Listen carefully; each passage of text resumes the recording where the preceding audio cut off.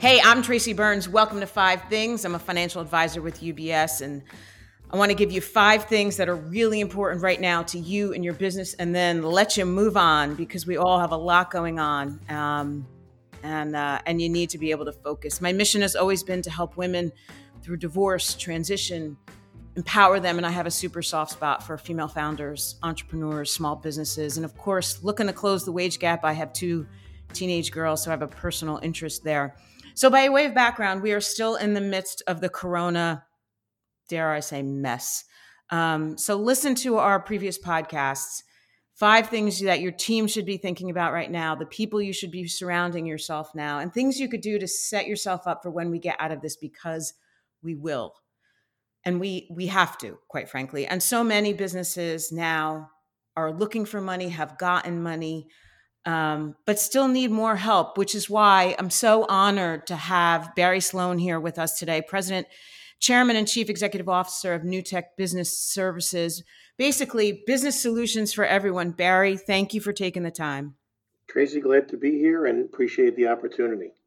It's great. And now more than ever, people need to hear your voice. So if you could give us like the 2-minute elevator pitch on what Newtek does, and more importantly, your fabulous relationship with UBS. Sure. To Tracy, Newtek Business Services Corp is a publicly traded business development corporation, BDC. BDCs are technically mutual funds, and they have been set up by the Security Exchange Commission and the government to effectively provide financing and mentoring to the small to medium-sized business community in the United States. So Newtek is all about providing business solutions and financial solutions to the small and medium-sized business customer. We've had a relationship with UBS for over 10 years, and currently on the platform, we provide financing to UBS customers through the commercial banker channel and the FA channel. And we also provide insurance services, property casualty, health insurance, both personal and commercial. So we work for the UBS FAs and commercial bankers to help their clients navigate the tough waters. And there's lots of them. But what I love most about the focus of your company is that it focuses on the small and medium-sized businesses, and that is the engine of this economy. It always has been. We've been hearing a lot of terrible things about, large companies taking money from the CARES Act, the Payroll Protection Program. Could you give us your sense of what you see out there? Is the money going to the people it's supposed to? Yeah, so Tracy, it's a great question, and I'm going to revert back to Ben Bernanke, who was a former Fed governor. And when he got nominated to that position, he said, if I ever have a financial crisis, I'm going to drop money out of a helicopter. And people thought he was crazy. Well, and here we are. Here we are. And the Senate, the House, and the president realized that they basically needed to drop money out of a helicopter to bridge consumers, individuals, employees, and businesses through this quarantine period. So recently, through the CARES Act, the government created a $660 billion program called the Payroll Protection Program, using the SBA infrastructure with 4,000 financial institutions, and the money is getting out. This all fell on the shoulders of our community banks that for many of them, they didn't do a whole heck of a lot major like this, right? They opened checking accounts and savings accounts for local residents and stuff. But now all of a sudden they're told that they have to accept all this documentation and figure out who's going to get these loans. And oh, by the way, you got to do it in like 4 days, because if you don't, small businesses are going under. Like it just came out crazy and unreasonable, I think. Yeah, I think that messaging is important, and the messaging that came out of Washington was tilted towards politics and not towards practicality.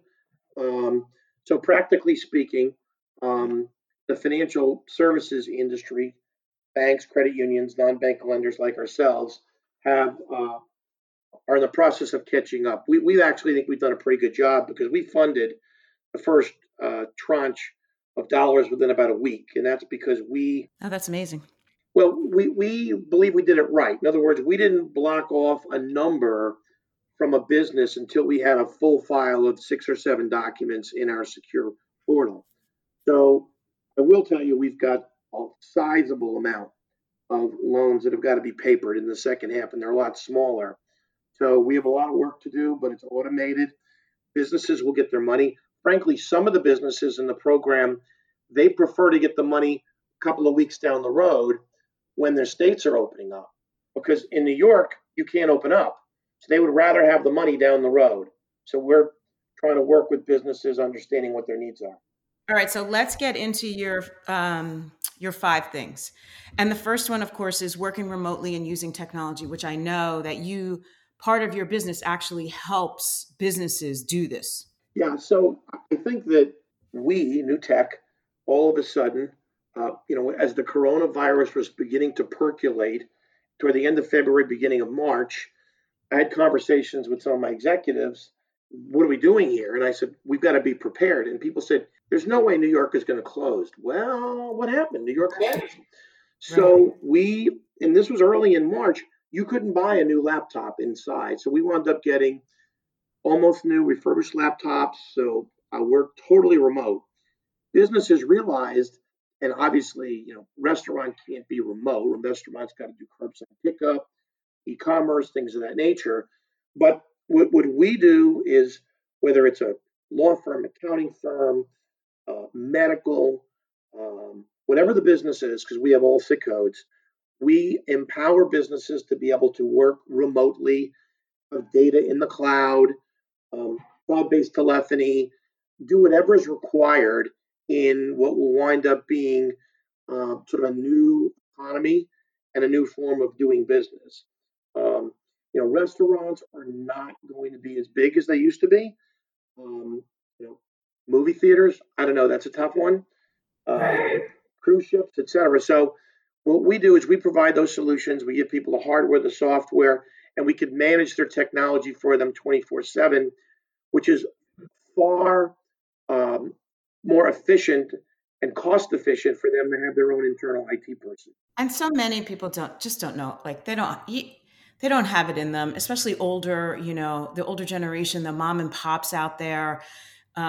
Your next point is to create e-commerce and websites. And so, as you get into your second point, do you believe that this is the new norm for us, that that we'll all be kind of working from home and remotely and shopping this way? I think that the office market in particular is going to be very challenged. Obviously, retail strip malls also very challenged. Big shopping malls will always be viewed as entertainment centers, and they're going to, they've morphed in that direction, and they'll continue to be. But in dollars per square foot in retail sales, you don't need it. So, as we think about our workforce going forward, we will definitely have a smaller footprint. I was and have been extremely impressed with the amount of work that my staff is able to do remotely. That 1 to 2 hour commute a day for the average person in the suburbs, that's going to be converted into something else. So I think that tremendous shift in the economy, which is why the Nasdaq's only down 3 or 4% from its high, because those technology companies are affected less than other companies. You and I offline were talking about how times like this either frighten people to death or creates opportunity for those that see it. And for those that know how to create websites and know how to, teach e-commerce and things like that, there's a whole budding entrepreneurial, world out there for them. This is what you guys are doing. Yeah, look, we obviously pay attention to the trends and you know what's needed in the marketplace, and we could fit technologies around that. We don't create the technologies; we help businesses manage them. So we help them manage their hardware, manage their software, particularly for a business with 10 to 100 employees. They can't afford a CTO or a CIO. And if they can afford one, it's typically not as high quality as they need. So that's why they're going to rely upon entities like us. Look, Amazon, Google, and Microsoft's Azure are great solutions, but they're really built for the Fortune 1000. They're not built for 10 to 20 to 50 people companies, and that's how we see ourselves positioning ourselves in the future. This notion of appropriate insurance and things like that, because I don't think people think about that. Are there insurance issues now that that I'm working from home? Is that what you're referring to? Well, there's a lot of, and I'll use the word opportunities. First of all, in the personal auto insurance sector, everybody can be calling up their carrier and getting a month or two's rebate on their premium. Not that many people know that, and if their broker isn't calling them to do that, they should probably consider another broker because right now money's tight, and that's kind of an easy one. In addition to that, everybody should have a cyber policy because cyber crimes keep going up. Um, and many business owners thought they had business interruption, and they didn't. It didn't mean they didn't. That didn't doesn't mean they didn't necessarily pay for it, but they didn't understand what business interruption is or truly how to protect themselves. So this is a good time as people are working from home. They have a little bit more time on their hands. They should consider, changing some of their vendors because they have time to do it. And in a busy time when they're focusing on their clients, they're focused more on the revenue side. This is a good opportunity to focus on the expense side. When you're looking at your policies, rebidding them out, and those services, it's a good time for cost cutting. Yeah, you make a great point about the business interruption because so many people thought that that would cover something, and turns out it didn't cover it at all, which was, a total wake up call for so many. So I guess along the same lines of making sure you have the appropriate insurances, reevaluate your health benefits as well. Like maybe you could do better. There's got to be people out there now who are vying for business, right? So I got to believe you can go bargain shopping with these things. Well, what's interesting, I was thinking about that the other day, the amount of elective medical procedures that were performed went down significantly. So I got to believe that the health insurance carriers, have actually done pretty well here. I mean, I realize you've got COVID on one side, but on the other side, hospitals are really not, they're not running at capacity, and there's a lot less medical work that's being done, a lot less procedural work being done. So there could be a lot of opportunities to rebidding, looking at those policies and seeing, hey, you could do better. And finally, your fifth point was liquidity, and this I think will forever be a small business, a female-founded business, especially. This will be always top of mind. Do I have enough liquidity to grow my business? Yeah, this is the biggest issue, whether it's Fortune 1000 or a Right. small to medium sized business. If you're managing your household or your business and you cannot survive a 3 to 6 month, and I'll call it bump in the road, you're running it too close. And the businesses that stand the test of time are ones that are always they don't grow too much financially with financial leverage or operational leverage. You always have got to expect the unexpected, and it happens every single time. And the businesses that don't push themselves to the brink are the ones that survive all these bad downturns. And there's always a bad downturn. It's funny, and you could apply the same to home too, right? I mean, this is like what I do, right? Making sure that people have that, you know, 3 to 6 month cushion. God forbid something happens, you get sick, you lose your job. I mean, the same thing can apply. What advice, though, do you have? Anecdotally, we see that women business owners in particular are kind of averse to taking on debt, or taking on investors, I should say, and they'd so much rather just hit their credit card up and kind of keep it close to the vest at home. What do you say to them? I think right now the best thing that you can do is look at your expense line. The one thing that's great about cutting expenses, it drops right to the bottom line. So a dollar of sales, you're only dropping 20 cents, maybe 25 cents, maybe 30, depending upon your margins. You cut out a dollar of expense, it goes right to the bottom line. So I would say that's number one. Number two, you've got to have an internet presence because that's how people get to you today and know you today. I think about all the restaurants that didn't have an e-commerce solution to be able to order online and curbside pickup, they got they got blown away. They're shut. And they probably don't ever come back because they didn't want to spend $1,000 or $2,000 on a website and an ordering capability. Is totally ridiculous. So I would think that um, for women-owned businesses, which would be the same thing for men, really pull that pencil out, look at every single expense line, make sure that you've got an internet presence so people can find you.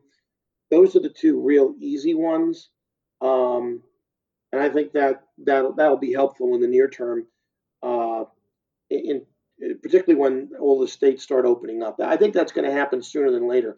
I think even the stubborn states, like New York, for example, they're going to have to open up, and they're going to have to accept the fact that this is a virus. There's a death uh, amount associated with it. People are going to get sick, but we're going to have to accept that as part of the new norm. It's sad because we're at a point where we're talking. Someone had said to me, "It's lives versus livelihood," because the economy going into a depression could be more fatal than the virus itself, as cold and crass as that sounds.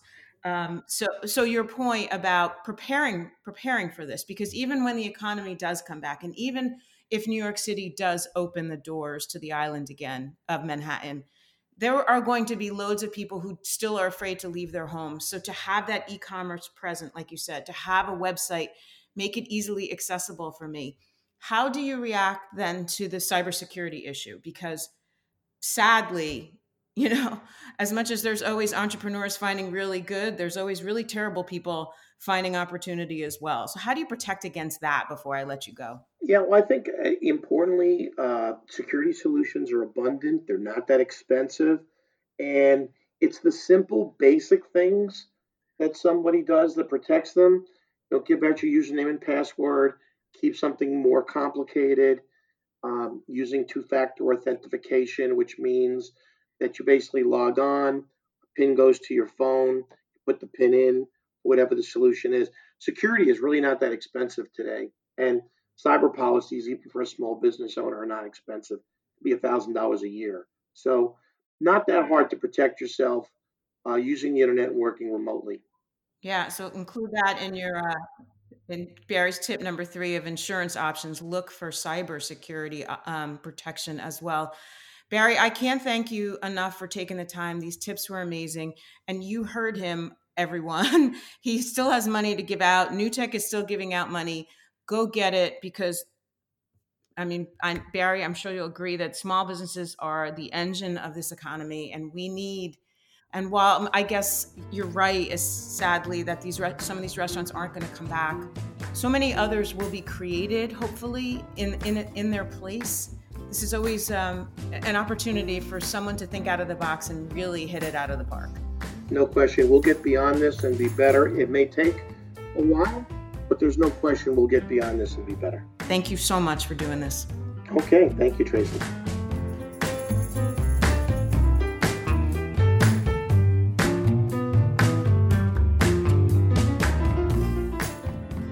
This presentation is for informational and educational purposes only and should not be relied upon as investment advice or the basis for making any investment decisions. Neither UBS Financial Services, Inc. nor any of its employees provide tax or legal advice. You should consult with your personal tax or legal advisor regarding your personal circumstances. In providing wealth management services to clients, we offer both investment advisory and brokerage services, which are separate and distinct and differ in material ways. For information, including the different laws and contracts that govern, visit ubs.com/working with us. UBS Financial Services, Inc. is a subsidiary of UBS AG, member FINRA SIPC.